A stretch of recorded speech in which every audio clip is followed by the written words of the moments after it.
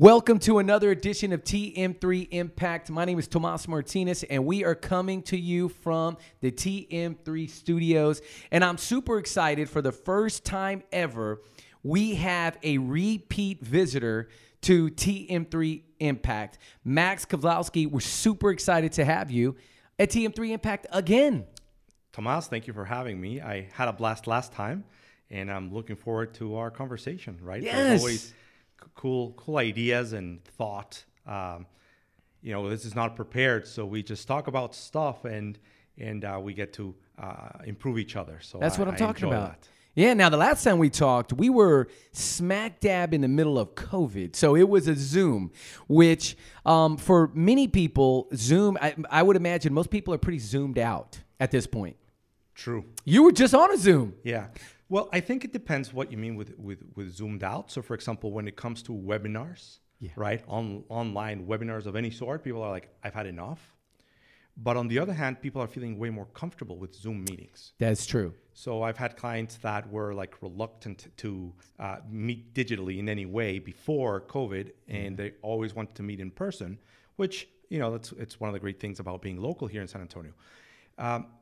But then they are like, wow, you know what? This is not too bad. Yeah. I can get a lot of value. It can go, I can jump into the meeting, out of the meeting, and I get a lot of value in a shorter period of time because I don't have to do the travel. So like anything, there's some good things and some bad things about that, right? Yeah. I actually like my clients driving over to my office because they get to prepare mentally for the meeting. Yeah. And then the debrief, right? Like on the way out, it's kind of doing some thinking on their business, which in the day-to-day, they're just too much in their business, right, on what's going on. Yep. So there's definitely some benefits and there's definitely some challenges with that. But I am surprised at how well people are adapting. Oh, big time. We had to adapt really quickly. You know what I mean? That was immediate. The one thing I told my team is like, hey, we haven't really been a part of this Zoom thing, but we're going to sign up right away, jumped on it, started having meetings right away, and it really helped. But, okay, remind our listeners, Max, what it is, how did you come to live in this amazing city, Cliff Note version, and what it is that you do? I'm glad you called it the Cliff Note version. Cliff Note version. I have got 30 minutes for that story. Long story short, my uncle married someone from San Antonio, and I'd been coming here since I was like 5 or 6 years old, and my dream was always to live here. I'm from Mexico City, born and raised, and I just loved everything, right? I loved the weather, the pace, the size and feel of the city, and my dream was actually to live here. So, through businesses and entrepreneurship, eventually I had the opportunity to find my way in here. And it was specifically when I decided to commit to doing what I do for a living now, which is a coach, consultant, facilitator. Yeah. When I said, look, I'm going to be going from the corporate world and the entrepreneurial world to more of this role. And if I'm going to start that from scratch, I'm going to start where I want to be, where I want my kids to grow up, where I want my family to set roots and build my family from there. So to me, it was, there's that saying, I wasn't born here, but I got here as quickly as I could. Yeah. That was me. So nobody told me about the allergies, but other than that, I'm just thrilled.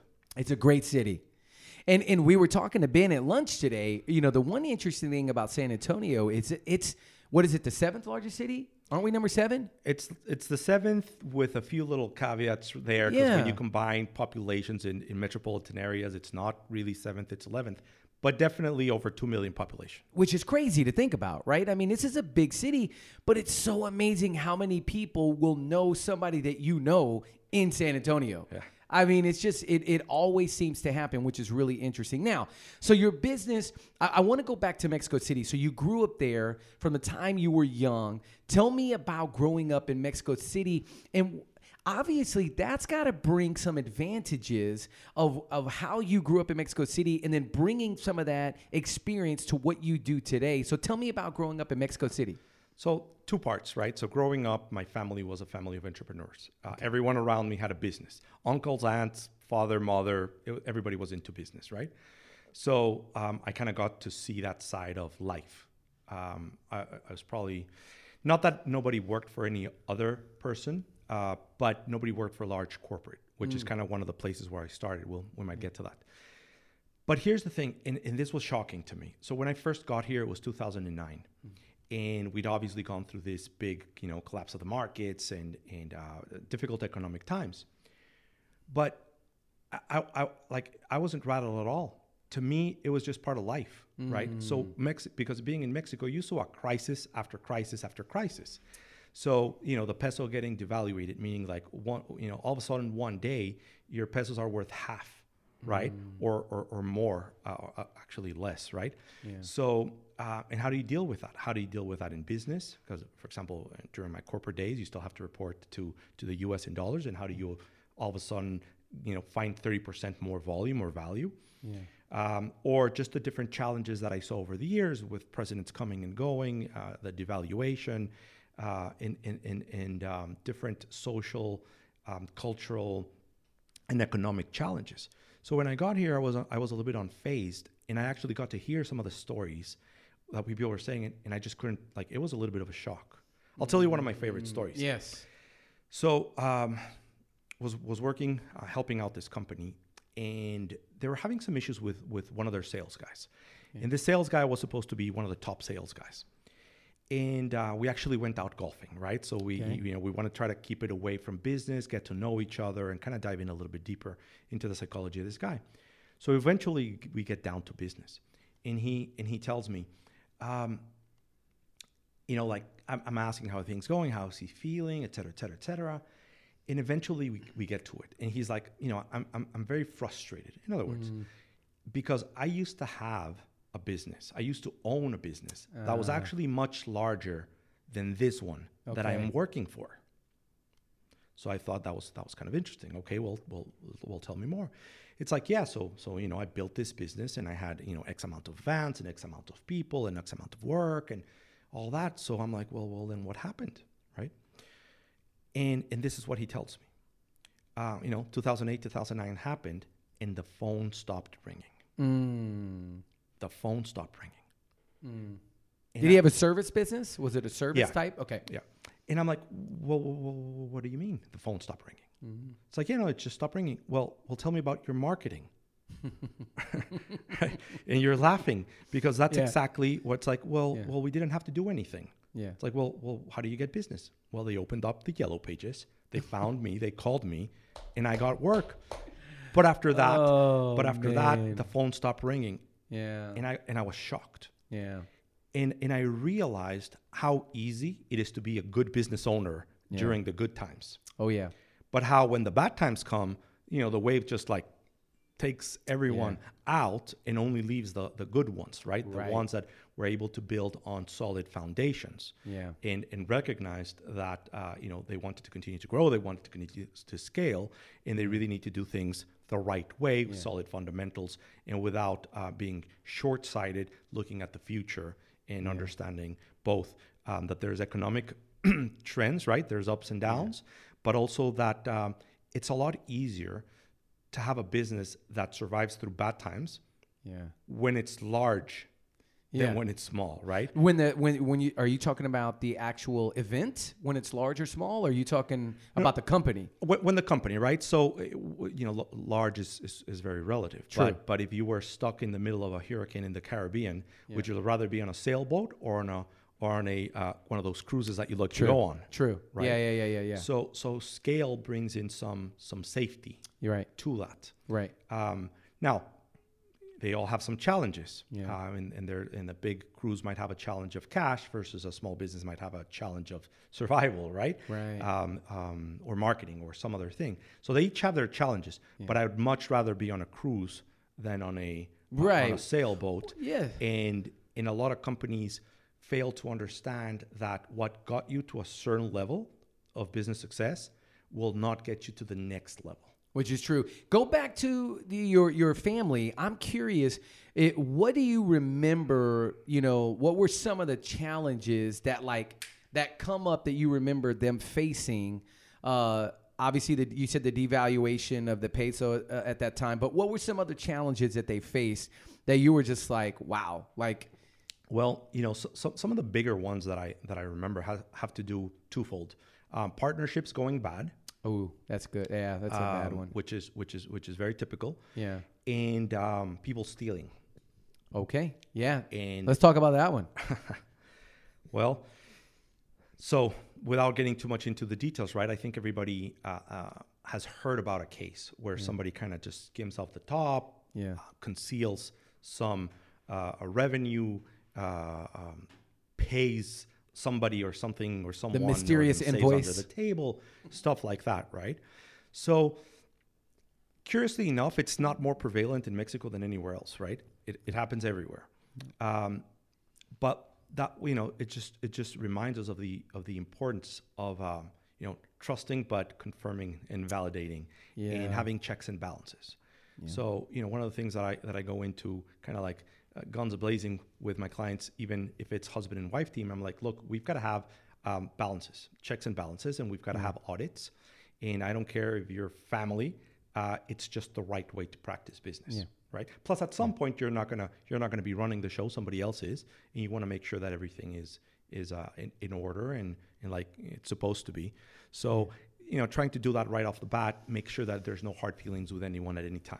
And so, but when you talk about accountability, and this is something that you and I have talked about, right? Like trust but verify, right? How do you really help your clients?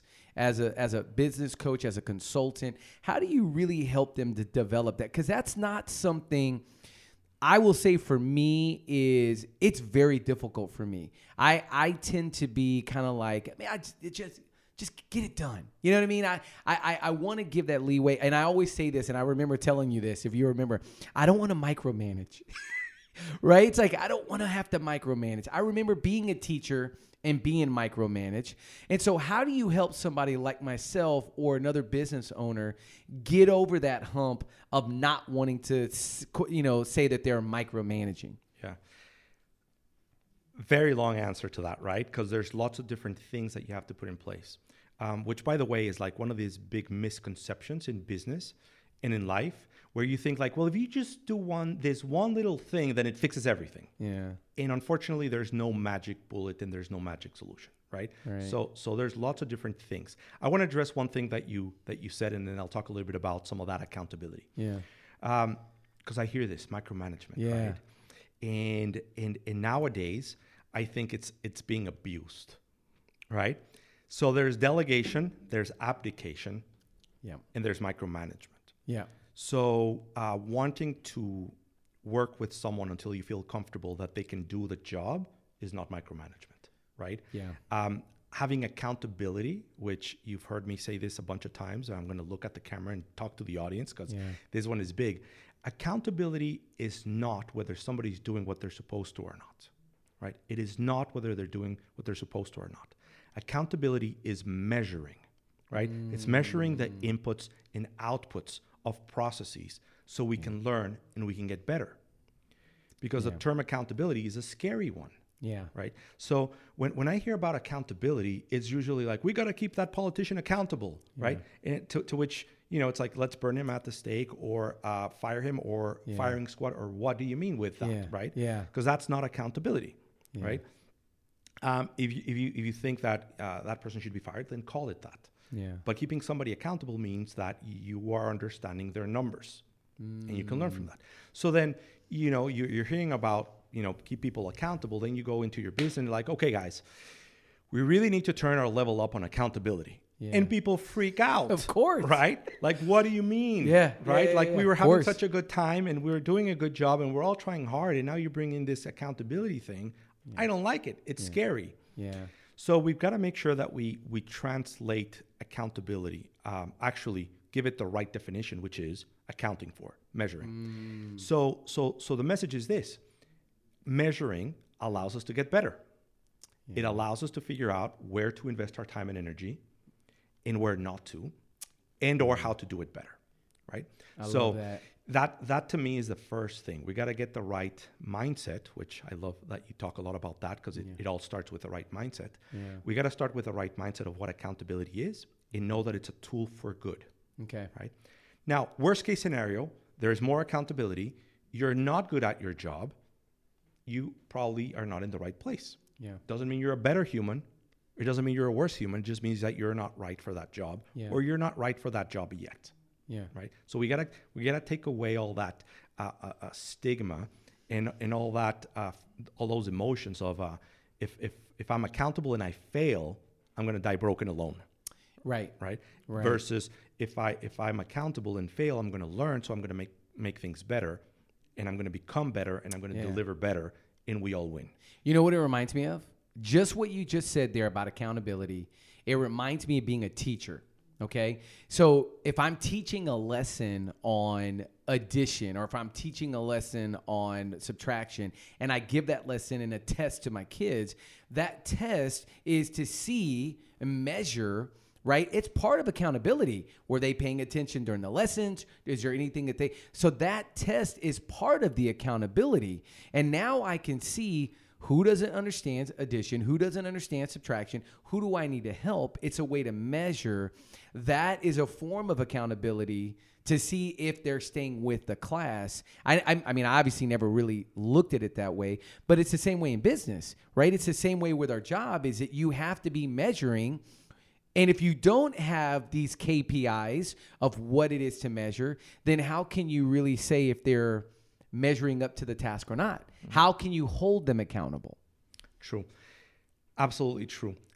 Curiously enough, that's one of the biggest challenges I see in business of all sizes. Yeah. Figuring out what to measure. Figuring out what to measure.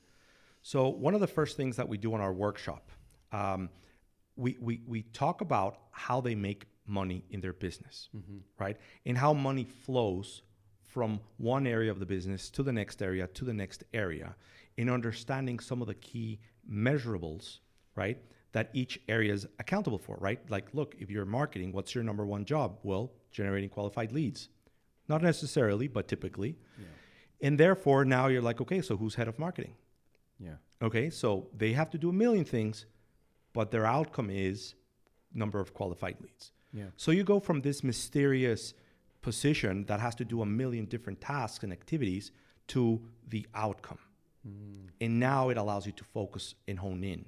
Yeah. And now you're measuring it. And then if we're not getting that outcome, then we can start asking a lot of questions about our process, about our system, that we expect it to perform at a certain level, but it isn't. And we can dive in and look at our assumptions and look at how well the different areas of that, let's call it marketing system, are performing. And then we can go in and we can tweak that. Right. But if we don't have that clarity of what outcomes we're measuring, then it gets really tough. Right? And are you finding right now? So let's kind of zoom in with COVID, right? With the situation as we're starting to move through this weird pandemic crisis. What did you notice for a lot of businesses that you're working with in terms of that accountability with what happened with them in the beginning of COVID, and then as things started to progress, as we started to get into later in the year, in like the fourth quarter? Yeah. Well, so I'll tell you one thing that I'm very proud of all my clients is that they adapted very quickly. Okay. And they went into this situation very confidently. And a lot of it has to do with them understanding their numbers and understanding what we expected. So in understanding how the situation might be affecting the numbers. Mm-hmm. So the first thing that we had to do was look at our forecasts, which I'm going to look at the camera again, because every business needs to have a forecast, not a budget. A budget has a connotation that talks about how much can I spend, and it's not about how much you can spend. A forecast is about what do I think this company is going to produce, anywhere from top line to expenses to bottom line, right? And start predicting the future, right? So if you're a business owner out there, and you have to have a forecast. And what I recommend is first start easy, maybe create a forecast to the end of the year. You got to get it up all the way to 3-year forecast, month-over-month forecast, right? Yeah, and there are CRMs that can do that. For some businesses, there are software that can help them do that. I know in my business, we have Magazine Manager that allows us to be able to track that and see.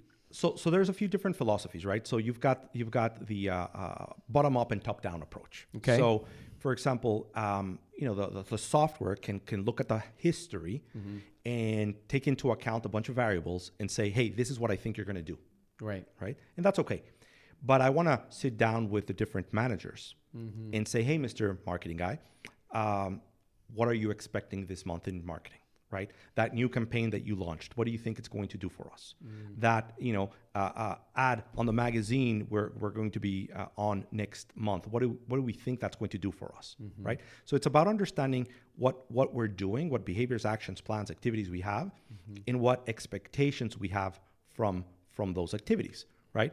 So you do that with all your different departments, and we can paint a picture of where we think we're going to be, and then we obviously validate as we go through the months and learn a lot from, hey, what did we expect? What actually happened? How come? And we can continuously get better at it, right? Right. So going back to just this tool, just being able to forecast allowed us to figure out, we were able to create scenarios, right? Best case scenario, this is all over in a few months. Worst case scenario, we have to shut down for a year. Most likely scenario, something like this happens. Yeah. What are the actions that we would have to take?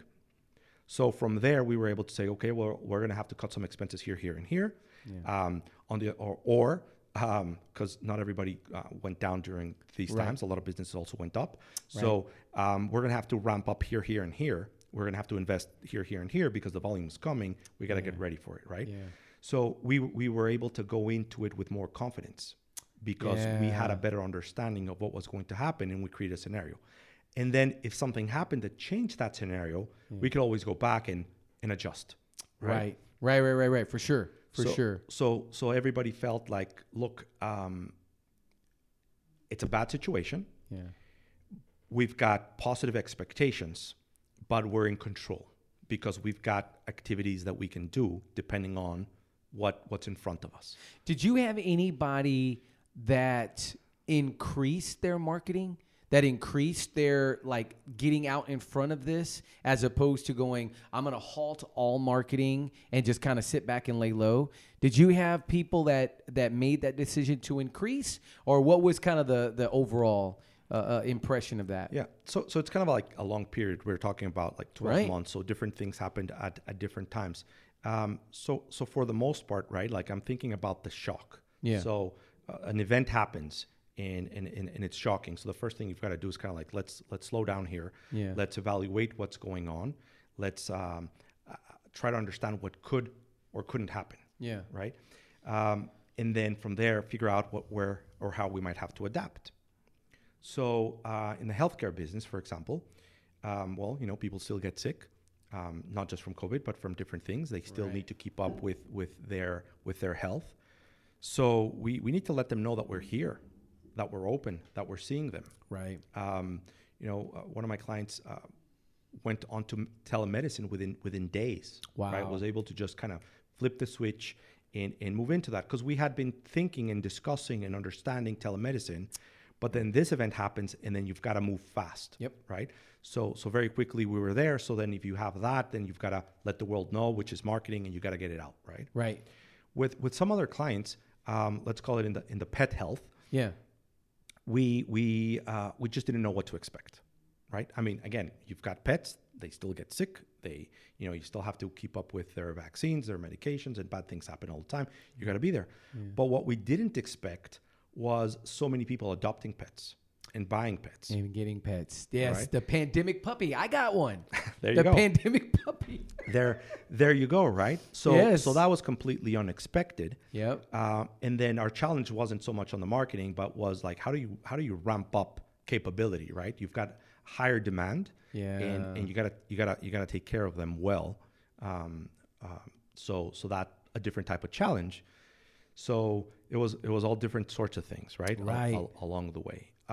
And then, some businesses caught up. So, you've got this situation, things slowed down, but people still want the products and services. Right. So it wasn't a cancellation of the services. It was more of a postponement of the service. Yeah. Right. Yeah. So that you can catch up.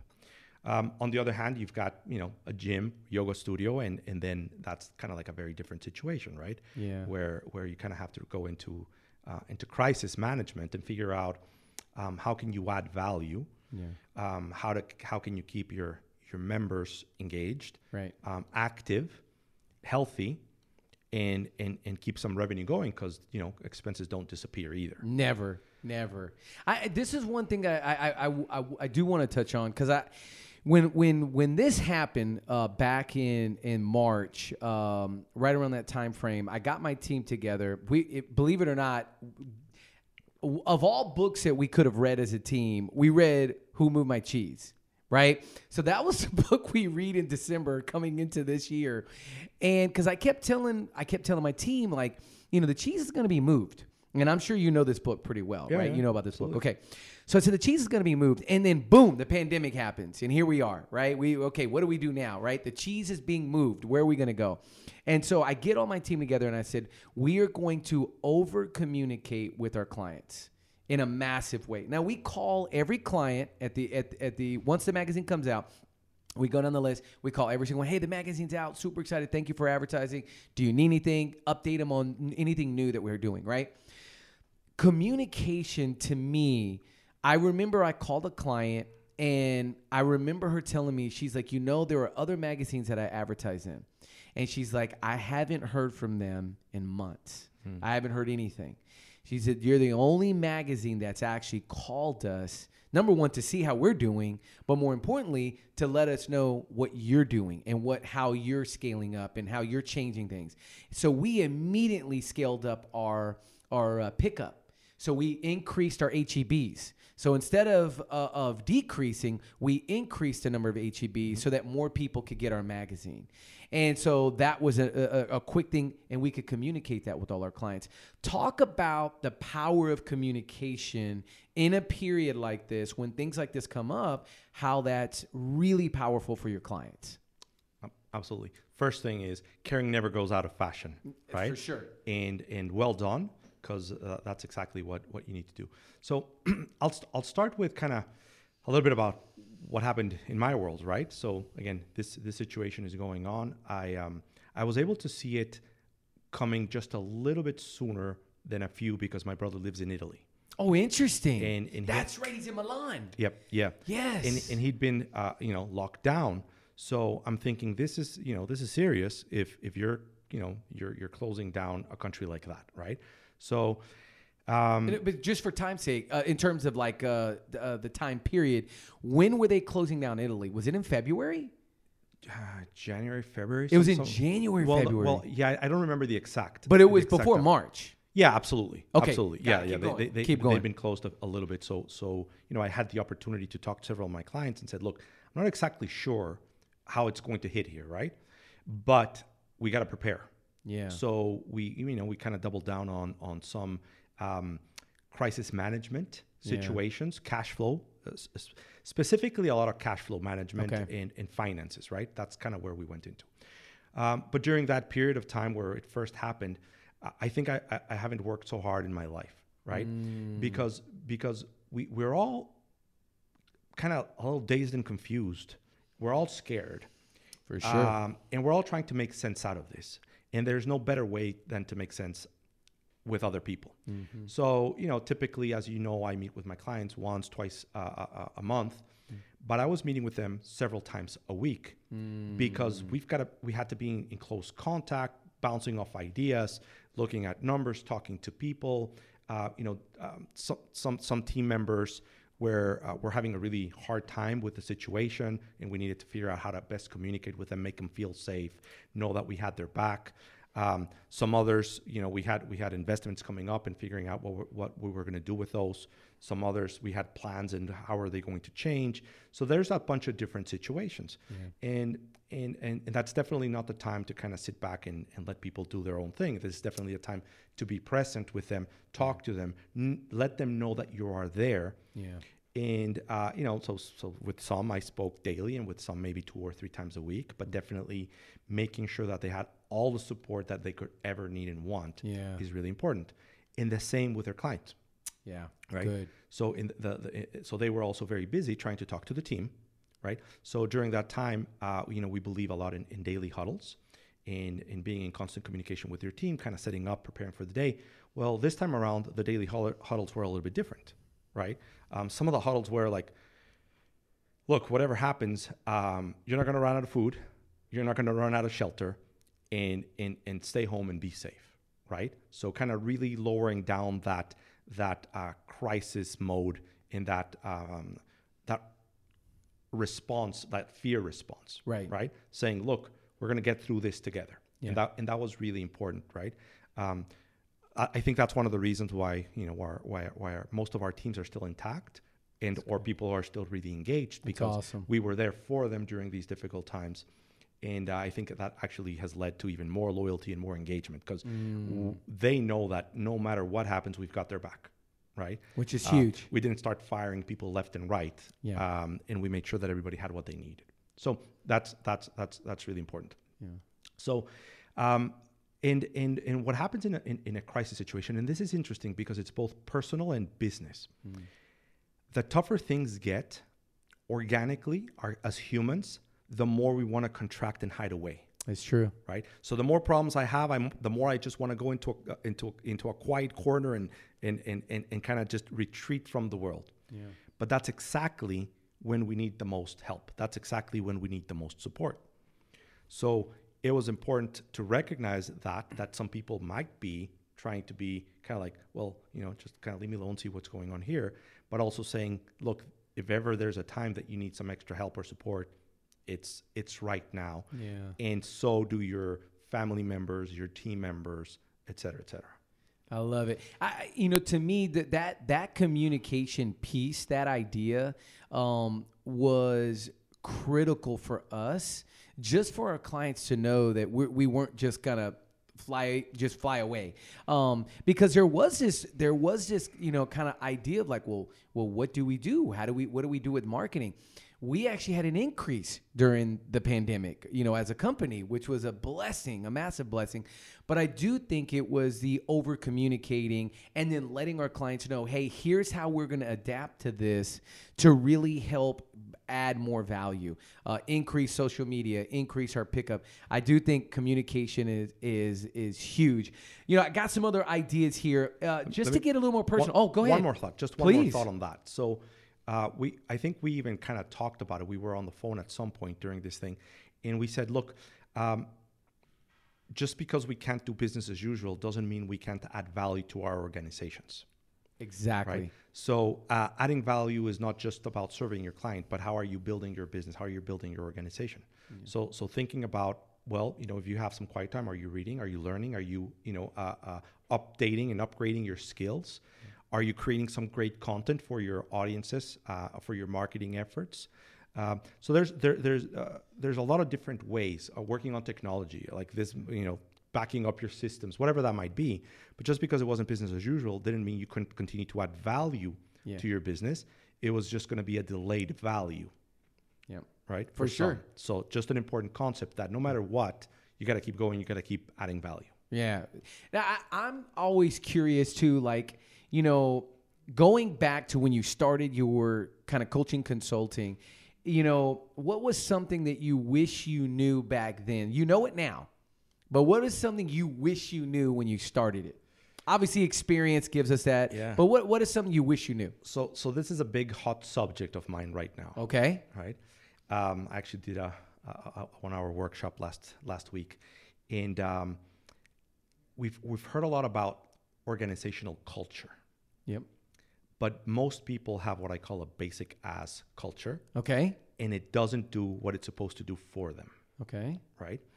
And what I learned is that, the books aren't always right. And we could actually implement a lot of ideas in a way that really really limits what the idea is supposed to bring for us. Okay. Right? Give me an example. So organizational culture is huge. Yeah. But a lot of companies sit down and have conversations and write down a few culture points. Yeah. And then they put them on the wall and we're like, okay, here's our points of culture. We're done. We're good now. Yeah. Right? I'm embarrassed. So everyone that I worked with 5 years and further along, I'm sorry. Give me a call and I'll make it up to you. Because I did that, right? And I had a couple different exercises to try to identify what these values are. There's even a very well-known, popular book, masterpiece that has an exercise on how to do it. Yeah. And now I realize that's all wrong, Okay. right? And what I've realized is that real values and guiding principles, which I actually don't talk about points of culture, or I talk about guiding principles, you've got to discover them. You've got to discover them within your team and your organization. Okay. And you go from sitting down, and so here I'll reveal a little bit of the basic ask to your audience here. Right. Basic stuff like your values are honesty, integrity, teamwork. You're like, look, if you don't have integrity, you just shouldn't be here. You shouldn't be a business. Right? You shouldn't be a team member. If That's you're right. not honest. Yeah. No. The cash register ethics, you shouldn't be in business. Exactly, right? So those are all just basic values. So Yep. if you have those as your value or as your points of culture, your value statement, etc., you're already going down the wrong path. Right. The second part is the aspirational ones. Aspirational ones. And this is where we talk about like excellence and going the extra mile and teamwork or commitment or something big like that. Yeah. And then you're like, hey, so do you really go the extra mile with everything that you do? Yeah. You're like, nah. Yeah. Then how are you going to keep anybody else accountable to that? Yeah. Right? Are you going to fire someone because they're not going the extra mile consistently? Nah. So then it's not a real value, right? It's not the stuff that really pisses you off or brings you to tears of joy when people are living them. So, basics don't work. Aspirationals don't work. Yeah. What matters is what's really in your heart. Yeah, what you actually do. And these are or the live. things that, like when somebody's behaving this way, it really hurts, right? It really bugs me. Those are the behaviors that need to be part of your culture. Right? When somebody does something and you're brought to tears of joy and emotion and gratefulness, that's a real value, right? That really matters to you. And by the way, that's when you're like somebody is consistently making you upset because they're not behaving the way that you're supposed to. You're going to say, yeah, I'm going to get rid of them right away. Yeah. I don't behave like that, and I don't expect anyone to behave like that. Yeah. Those are the real ones, right? Those are the real ones. So, Jim Collins talked about how organizations that grow and thrive, and in his book, Built to Last, he talked about the best ones versus the next best ones and so forth. Strong organizational cultures were the ones that succeeded. It wasn't a specific type of culture. It was the strong ones. So it's really important that you understand that it has to be really organic. Discovered, not selected out of thin air. Exactly, right? Or it would be nice, or it'd be cool, or anything like that. The second part of culture, which I won't get into detail right now, is that culture is way more than a few points, right? Yeah. Culture includes history. It includes art. It includes food, music, rituals. It includes places. It includes traditions? People. Could it even be like your traditions? Traditions, villains, heroes, right? And all of that is what builds a lot of richness and detail to what you really are all about, and having people talk about those things. People doing the rituals, following the traditions, incorporating foods, incorporating music into what they do is what really starts making these cultures come alive. Yeah. And I think that when we think about it as, hey, I'm just going to work on my points of culture, you're really, you're really not doing yourself a favor. Yeah. Great concept, great idea, culture, but guess what? You're not implementing it correctly, so it's not carrying the load that it should. Yeah. Right. And by the way, a lot of them are, so if you've worked on these, make sure that they're behavioral at the very least. Behavioral, not just because that way you can measure behaviorals, right? Because you can measure it. Is that why you can measure it and you can identify it? Okay, right. Yeah. So you can identify behaviors. Yeah. Like can't identify what's in somebody's heart or mind, but you can definitely see the behaviors. Yeah. Right. So it's important that they are behavioral. Where did this come from? Where did you get this aha moment? Because we've talked about cultural. That culture recently. Probably 2-3 years ago, I think it was. Yeah. So what was the aha moment for that for you? Again, I apologize. It didn't work. Right. Right. It didn't do what it was supposed to. Okay. It didn't do what it was supposed to. But in some cases, we were able to identify behaviors that really mattered to the team. Okay. Or to the owner, or a combination. And, we kind of went from like 12 to 4, and those were the ones that really mattered. And we started like getting rid of people because they weren't living them, really looking for them when we were hiring, really finding ways to make them come alive, because everybody really cared. Everybody was really engaged with them, right? So it wasn't just a thing. It was something that brings a lot of emotion. Yeah. So when I started to see that those things were actually doing what they're supposed to and carrying the weight, I realized that those weren't made up in a meeting or two. We had found them through conversations and say, you know what, I think that really matters to us, doesn't it? Yeah. We need to make that part of our culture based on conversation. I love that. That's really cool. Absolutely. Yeah. Is there a resource that you found along the way that has helped you solidify that? Is there anything recently that's helped you solidify that? Well, here's a monkey wrench into all of this, right? Okay, I like it. Marcus Buckingham, 9 Lies About Work. Yeah. And I think what was it, probably 2 years ago or something that I read it, and one of the lies is culture, right? Oh, interesting. Where he actually says culture is a misconception. Everybody's been talking about it, but it doesn't work, and it actually sucks. And it's a great tool for marketing for employees, but it doesn't do what it's supposed to. And it actually goes in and it talks about the company that you could only assume to be Amazon, and how there's a couple of guiding principles that are used in different ways for both good and bad. And you're like, yeah, the tool, the value, or the guiding principle in the hands of the wrong person is not going to be implemented well, which is actually going to be to the detriment of the organization, right? So it's almost like you've got to do it, fail at it, recognize the parts that don't work, recognize the parts that do work before you're like, okay, now I get it. That makes sense. And that happens a lot in business, where sometimes you just have to go through it and experience it yourself. Yeah. So if somebody just heard the last part that I said, which is culture doesn't work, okay, I'm going to forget about it. Yeah. Then that's not good either. Yeah. Because there are elements and there are pieces that are crucial. It's just how they get implemented most of the time doesn't do the job. And it's interesting that you bring that up, because we talk about hiring and firing based on these principles of your culture, right? The principles of your values. And if they're aspirational, that can be really difficult to hire and fire based on an aspirational culture, value that you have. That's really interesting. I'm glad you brought that up. I'm glad that came up, because I think that's really, really interesting. Well, being consistent at best. Yeah. So right now, other than culture, what are you super curious about? And it may not be, maybe it's not even, business mindset. Like, what are you curious about right now? So glad you asked. Exponential organizations. Oh, exponential organizations. So, Salim Ismail wrote a book called Exponential Organizations. Okay. What's the name of the author? Salim Ismail. Okay. And this guy used to work for Yahoo, and in his life's work, you could call it that, has been figuring out what makes these unicorns, right? Mm-hmm. What makes these billion-dollar companies that scale and grow exponentially. Mm-hmm. And is there a roadmap? Is there a formula? Is there something, right? So he devoted a lot of time, a lot of effort, a lot of energy into discovering what those were.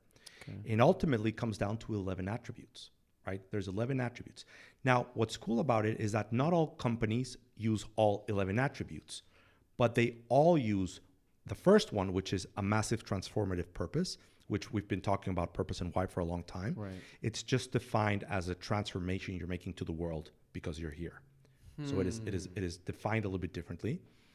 And then there's 10 more attributes, and these exponential companies were really good at 3 or 4 of those. Okay. Right? 3 or 4 of those. So I found that super exciting. But what goes along with that is Singularity University. And basically, the idea is that technology is advancing at a very, very fast pace. Right. Right. So trying to keep it short, but the idea is that technology is just moving faster and faster, accelerating. Right. Right. And if you look at our previous industrial revolutions, they were based out of maybe one or two technical innovation. Yeah. But right now we have 12 different innovations that are going to be completely transformative, right? Completely disruptive. And they're all happening at the same time. So the thought is that it's just going to completely revolutionize business as we know it, life as we know it. In some ways, it's super scary to think that in a few years your phone's going to be smarter than you, right? Artificial intelligence and whatnot. Yeah. But then on the other hand, it's going to be the biggest economic boom the world's ever seen, right? So, connecting it with a few other concepts and ideas, but there's 1 billion people rising out of poverty all over the world, thanks to a lot of technological advancements, and they're going to be more contributing members of an active community, society, and economically active, and their demands are going to continue to push things forward.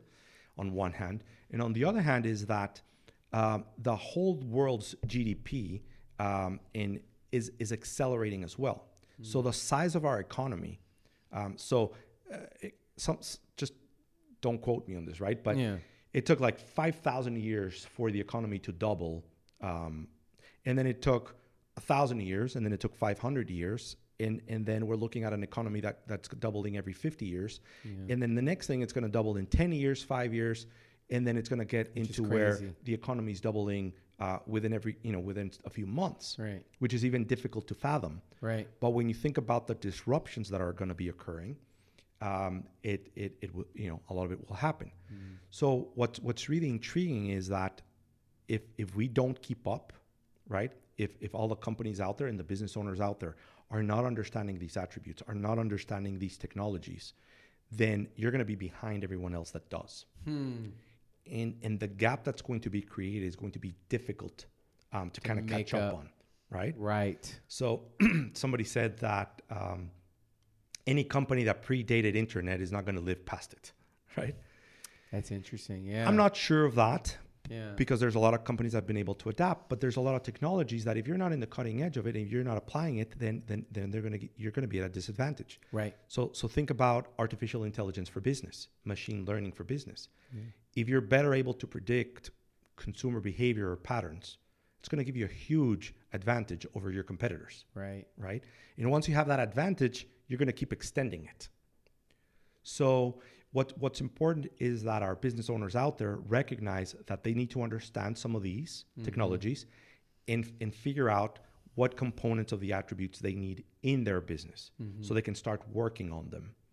Nothing to kind of be alarmed over, but 10 years from now, if you didn't do some of this, you're going to have to change significantly, and it might have not been in the way that you wanted. Yeah. Right?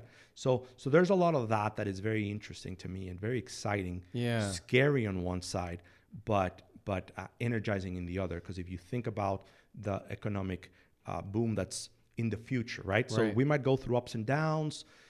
We don't know. It's uncertain. Yeah. But as a whole, it seems very bright. Right. So exponential organizations. Yeah. And what was the other book?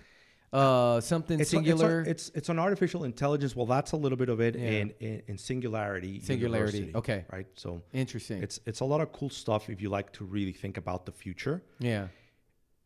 But with a caveat that the future is happening now. Right. Right.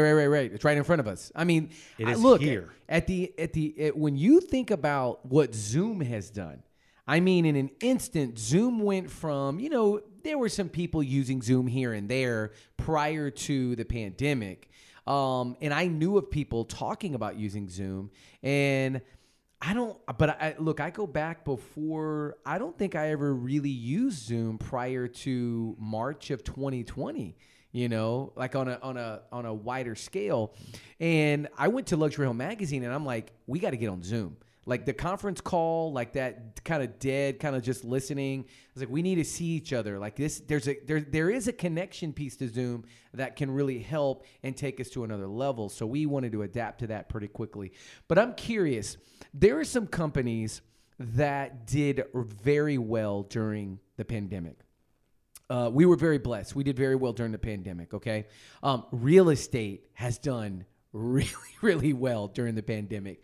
What would you say to those companies that have they have a nice pile of, whether it be retained earnings or they're sitting in a situation where they've been able to stockpile? What would you tell? I mean, obviously every company is different. I get that. But if you were to think about it from a perspective of just kind of like, if you were looking kind of like it, like as all your clients as a whole, what would be one or two things that you would tell your clients to do? Yeah. I have a very clear idea of this, and it's Good. Accelerate your 3-year capabilities, right? Okay. So one of our methodologies kind of is based on 3HAG and Metronome Systems, a few other books that I really recommend. And now explain the HAG, the 3HAG. Yeah, 3-year highly achievable goal, right? 3-year so it's a little bit of highly achievable goal. Yeah, Go ahead. yeah. So it's a little bit of a play on Jimmy Collins' big hairy audacious goal. It's a 3-year highly achievable goal. So Yeah. basically, we talked a little bit about some of the issues with nearsightedness. So the idea is that we've got to start looking at a 3-year horizon, right? At a 3-year horizon, and we gotta recognize that our organization needs to evolve, and it needs to be able to do things that it can't do right now, right? Whatever that is. If we want to grow and scale our businesses, it's going to have to be able to do some things that it can't do right now. Okay. And the idea is that you've got 3 years to get there, right? You always have 3 years to get there. So you always have a 3-year highly achievable goal where there's capabilities that you have to build to be able to achieve those goals and outcomes, right? So the thought is that when you know where you want to be, you know where you want to be in 3 years, you know what it's going to take to get you there, right? Because if you already have all the capabilities that you need to get to where you want to go, you're just not pushing it hard enough. Right. Right? You're just not pushing it hard enough. Right. So when you're clear about what are some of those strategic capabilities, then you can actually start planning on how and when you're going to build them out. And if I have cash right now, I'm like, how can I use that cash to accelerate the development of those capabilities? Got it. Right? Because I know that I'm going to win once I can do these things that either nobody else can do, or I just need to know how to do really well as a company, as a business, as an individual. So invest in those capabilities because they're going to start paying out sooner. Right. And, we all know how valuable time is. Yeah. So if you can get to where you're going in 2 years instead of 3 years, how much is that worth? Yeah. Right? It's literally worth millions of dollars in revenue, millions of dollars in profitability if you can save 1 year in the development and growth of your organization. Right. So put that money into developing these capabilities. So that could be hiring more talent. That could be acquisition. That could be, it could mean a lot of things. It could be more marketing, because but in order to have more marketing, you're obviously going to have the people to be able to, handle that particular marketing. So there's a lot of different ideas, but I love that idea of accelerating where you want to be in 3 years, figuring out where you want to be in 3 years, right? And then putting that cash to how you can accelerate it. Is what I hear you saying. Absolutely. I love that. That's awesome. And as you said, right, you're going to have to hire some people probably, not necessarily, but you're going to want to improve technology or develop systems, processes, create differentiated activities, which is another big subject, right? Because if everybody in your industry is doing everything the exact same way, what makes you unique or different or more valuable? Yeah. Right? So how do you create some differentiation through doing things differently? Yeah. Which is many times counterintuitive, because it's like, let me just follow the herd because I can just be like everyone else. Yeah. But at the same time, you're not standing out and being able to do something that nobody else can. Yeah. And when we talk about strategy is not about being better. Yeah. It's about being different. Yeah. Right. So we've got to work. Better on is being relative. different. Is that why? It's because better can become relative. It is relative, and then you end up competing on some of the same attributes, right? You end up competing on the same values or benefits. Right. Right? It could be price. You're competing on price, right? That's a typical one, right? So if you're competing on price, then nobody wins. Right. But if you're competing on how many features your product has, well, it's just endless features or whatever that might be. Right. I'll give you an example of Apple, which we all kind of know and understand. They're like, well, part of their differentiation is ease of use and beauty in their design. Right. Right. Right. So Samsung can come along and can actually be better technologically in some ways. Right. And Apple's like, I don't care. Yeah. Right. You cannot put a memory stick in any of my devices, no Right. matter what. Ever. Right. No matter what. And if that's what's Right. important for you, go buy something else. Right. But you can't do it because it makes the user experience more complex. Yeah. And it makes it ugly, and you can't do it. Right. So and they appeal to an audience, and then that audience helps you grow your business. Yeah. So we can't be everything to everyone. We've got to figure out who we're going to serve, and how are you going to find value in an attribute that nobody else has, that nobody else does, right? And then when we do that, then a lot of that exponential growth and that scale happens there. Yeah. Because you've built yourself a position that nobody else can copy. Right. Because you don't only do that by, hey, it's just a feature. It's a series of activities that allows you to deliver some of those benefits that if somebody tried to copy you, they would just probably fail. Right. I love that. So shifting gears, because we'll wrap up here. We're going to completely shift gears because I want to know, man, this has been great, Max, and I appreciate you coming to hang out at TM3 Studios. I need to know, what's your go-to restaurant in San Antonio? You know, where do you and the family like to go to eat in this amazing city? Well, there's lots of great places. Yeah. But I love sushi. Oh. I love sushi. Okay. So, shout out to Sushi Sushi. Yes. Sushi Hana. Okay. A couple of my favorite ones and the ones that I kind of frequent. So the first thing when I think about a restaurant, I'm thinking sushi. Is the family too? Is all the kids are on board? They're all ready? You know, it's one of those places that everybody finds something that they like. Good. And it just makes things so much easier, right? That's so true. Yeah. So, but again, we're San Antonio. We have more restaurants per capita than any other city in the world, right? Yeah. So there's lots of great options. How about That's you? Awesome. Well, we just went today. We got to go have lunch at El Mirasol. I love El Mirasol. Great place. They just moved locations. They're not here in Blanco. I used to walk out my door and go to the one right here. Now they have it right off of 1604. Highly recommend it. It is awesome. Like, I love El Mirasol. Have you been? You've been to El Mirasol. Yeah, I think I've been with you. I think once. that's right. We went over there. Yep. That's exactly right. Yep. Well, listen, Max, thank you for being on TM3. Again, first time that we've had somebody back on the show, and I'm glad we did it. Couple of big things. I love what you talked about on culture and the idea of what to do with this cash flow, this extra cash. I love the concept of trying to figure out, okay, how are we going to get to where we want to go in 3 years, and how can we allocate that money to get there? I love that. So thank you for sharing that, and I appreciate you being on the show. My pleasure. My pleasure. So just before I leave, yes. right, Oh, we got to. That's right. Plug in my. We do. my I've almost workshop. forgot. Please. No worries. So here's the thing, right? What our goal is to figure out how can we add the most value in the shortest amount of time in the most affordable way. And we've developed this half-day workshop where we're trying to hit the most important pieces of our toolbox, right? We can't cover them all, but it's definitely some of the most powerful ones. Here's a big idea. We need to be a purpose-driven, people-caring organization, and we need to match that up with accountability in being result-oriented, right? And some companies are good at either one or the other. Yeah. And for some, accountability is this dirty word that we were talking about. Yeah. For some, understanding how to be people-caring is challenging, or how to make a culture come to life. So what we've put together is a little crash course on how to build accountability. I love it. Right?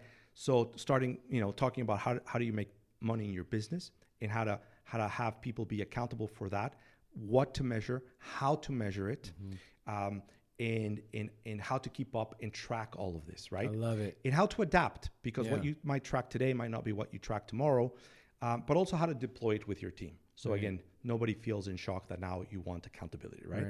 On the other hand, how to make your culture come to life.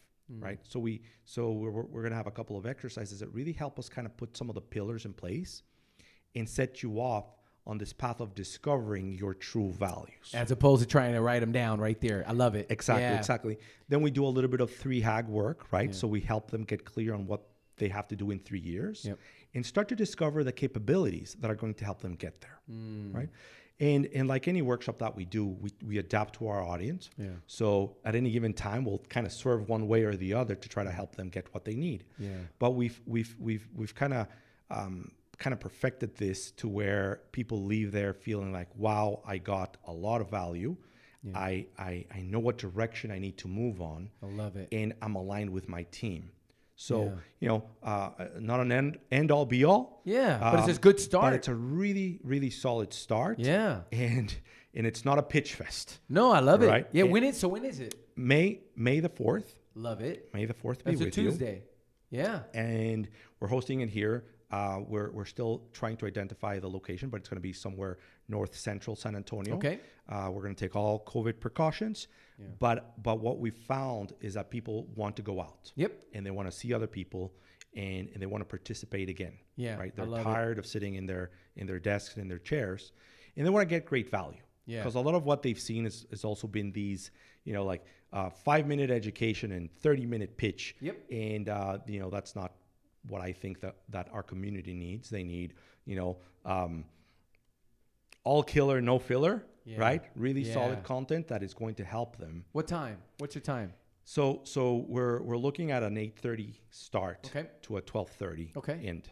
I love it. It's kind of like, bring yourself, bring your team, get to work on your business, leave clearer, more confident, energized, and start moving to where you feel more confident about how you're going to be growing and where you want to go and how you're going to get there. No, I love it. So those of you listening to the podcast, you may have seen Max the first time he was on the podcast, and you may have heard me talk about Max. I will tell you, you're going to get a ton of value. Max has come and presented for Luxury Realm Magazine multiple times. We've had you multiple times on actually training sessions and planning sessions for the year. So highly recommend what Max and his team, what they do. So definitely make sure. We need a link. We'll put this on the podcast. So you should see this below on the YouTube, on Facebook. You'll see a link on how you can register to go to that event. Is this a free event? Is there a charge? Do we have that set up yet? Yes, it's a paid event. Okay. Right? Because again, we're expecting to deliver great value, and we want people that are serious about their business. No, sure. Right? So it's not just kind of like go in there and listen to someone. It's get to work and be serious about what you're doing. Yep. So we believe it's a very reasonable price. Yeah. But it's a lot of value, and we want to make sure that we send out the message that this is not a pitch fest. This is not a what can we sell you. Yeah. This is a come here and learn with us and do some work on your business. I love it. Well, make sure you get us the link. We will definitely share that, Max. Thanks again for being on TM3 Impact, and I can't wait to be golfing soon, buddy. Thank you, T. Looking forward to it. Thank you, T. Thank you, Ben. Yes. I appreciate the time. It's been fun, as always, and thank you to everyone listening. Yeah, we'll talk soon, buddy. Take care.